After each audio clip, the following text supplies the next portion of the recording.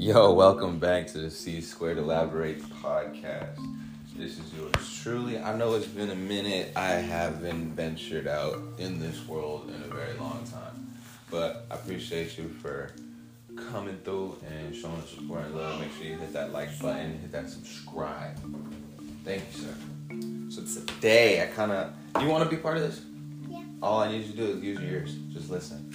So, the topic of conversation is transitions. Where'd you go? Okay. And in particular, student athlete. I just lost my train of thought. Oh, student athlete transition, the transition process. More specifically, the transition out period. What are student athletes doing once their sport or season has ended, quote unquote ended, off season and whatnot, and what's the transition period when school comes to an end or there's a break, or the transition into college, intercollegiate sports. So my question is, what is or has been the transition period out of that? Because dealing with sports, especially if you're a 4-year player in high school and have been all around sports your entire life, once you enter the high school world and collegiate level, it is becoming a occupation that takes the 9 to 5 in lieu of the 9 to 5. You're getting educated for sure. Definitely be mindful and become more aware of what options there are out there available for you. Remember, intercollegiate sports, they want you to play for them, and they will supply the education. Hardly do they really say, please come here so you can study this, so you can play.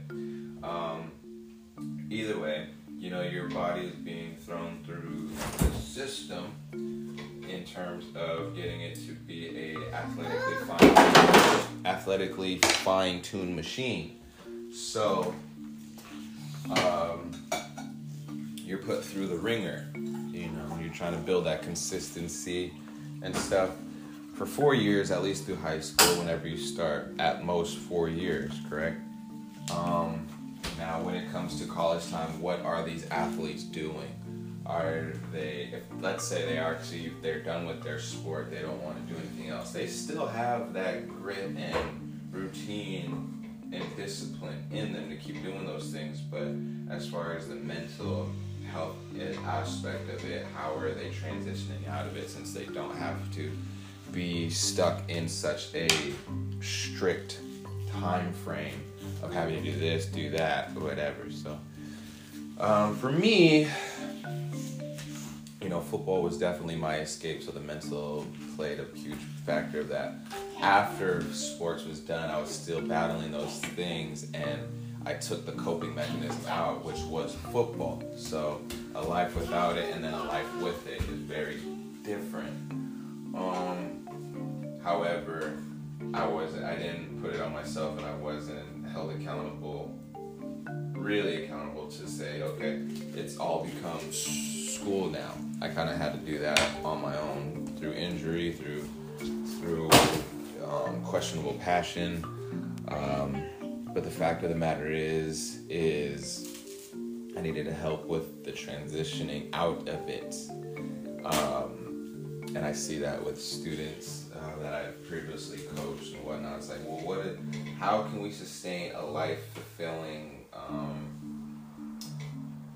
experience with sports and still have them have that, because it takes so much energy to keep these students and players and athletes engaged, entertained, amused, passionate about the sport, and while that we have them in our supervision and our care, but when they're not, it's like we have to still set them up to be successful. We can't just get through the season and just let that be the season. There needs to be a wholesome and a consummate transition from entrance to exit, and further some if the case by case if more is necessary. But You know, you look down the road and these athletes who still have to live in an athletic mindset, but they're not keeping up with athletics, you know. It's like, how is their mental state? How did they transition out of it? Did they know that they transitioned out of it? Or are they still trying to reach for the stars doing that one and only thing? So hopefully this conversation can open up some doors and knock on a few windows to say, hey, this is what helped for me. I appreciate y'all. I feel like I could have said a little bit more, but maybe I just don't want to be talking to myself, because I want to have this conversation when I don't know actually how to have it with. But there's many factors I didn't cover as far as, you know, like coaches who yell, coaches who are loud, the differences between the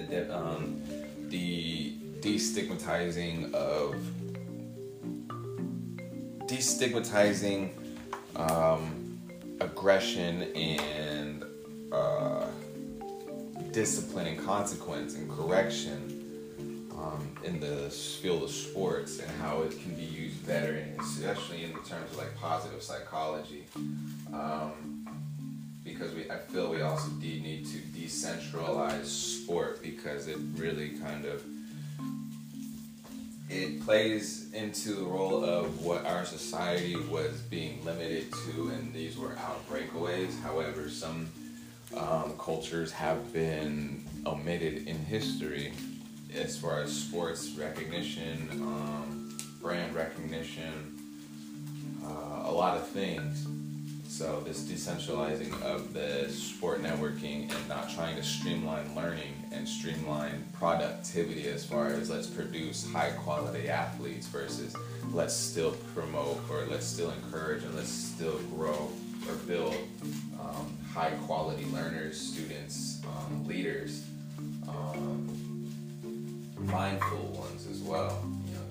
You know, keeping them aware of their options and opportunities. Since we live in such a fast-paced world that likes to streamline a lot of its stuff, we can't streamline the learning experiences just because of productivity, efficacy, or efficiency. There are still some building blocks that we can't just omit or negate just because of convenience. There is a whole process behind it. So such as like this transition process, we can't just continue to streamline students in for the graces or for the means of pure sport and winning. There's got to be much more to that. And that's where I feel, you know, if you belong to a program, a decent program, they will get you right for the most part. And the question I have for myself is, you know, was I able to be all the great that I was because I was in a program for 4 years and such and kept building on that? Or is it just the fact that I was having fun? I kind of answered my own question, but had I went to another school or whatnot, would I have had the same passion and drive as I do now? I was based off of my high school years when I was in a program. I wanted to go to another school, but I'm just like, I love football. I personally feel like it would not have mattered, but from what I had learned and what I was able to do are kind of just two separate things. What I wish I'd been able to do or learn more, I would have been able to produce more in retrospect. But however, tenacity, drive, passion, that was its own private sector because for, again, coping mechanisms and whatnot. But after the fact, once I grew up a little bit more and was able to understand more and reflect, seeing these moments, I now question could I have still seen the same amount of success had I went to this other school in terms of program? So, I don't think I was best propped or prepped for the transition piece. That's on both the program, the admin, parental, home life, all that stuff. I wasn't prepped or aware or exposed to that type of thing. Otherwise, I could have marketed myself a little bit better and really seen what my options were. Again, but just the love of the game kept me blind to all that. I didn't really know or understand what was out there. So again, the transition process is key. So when the sport and stuff was over and injuries had occurred, I had just the injury and pain to say, okay, it's time to switch gears a bit. And now being a lot healthier and not playing anymore, coaching, but I'm still able to stick and move.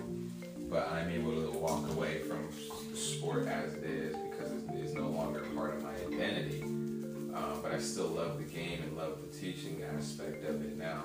I still believe it is potentially and highly dangerous, but it's not to say it is violent. There are, violent moments, violent impacts, but I'm not one to believe that, football is a violent sport or one that induces violence.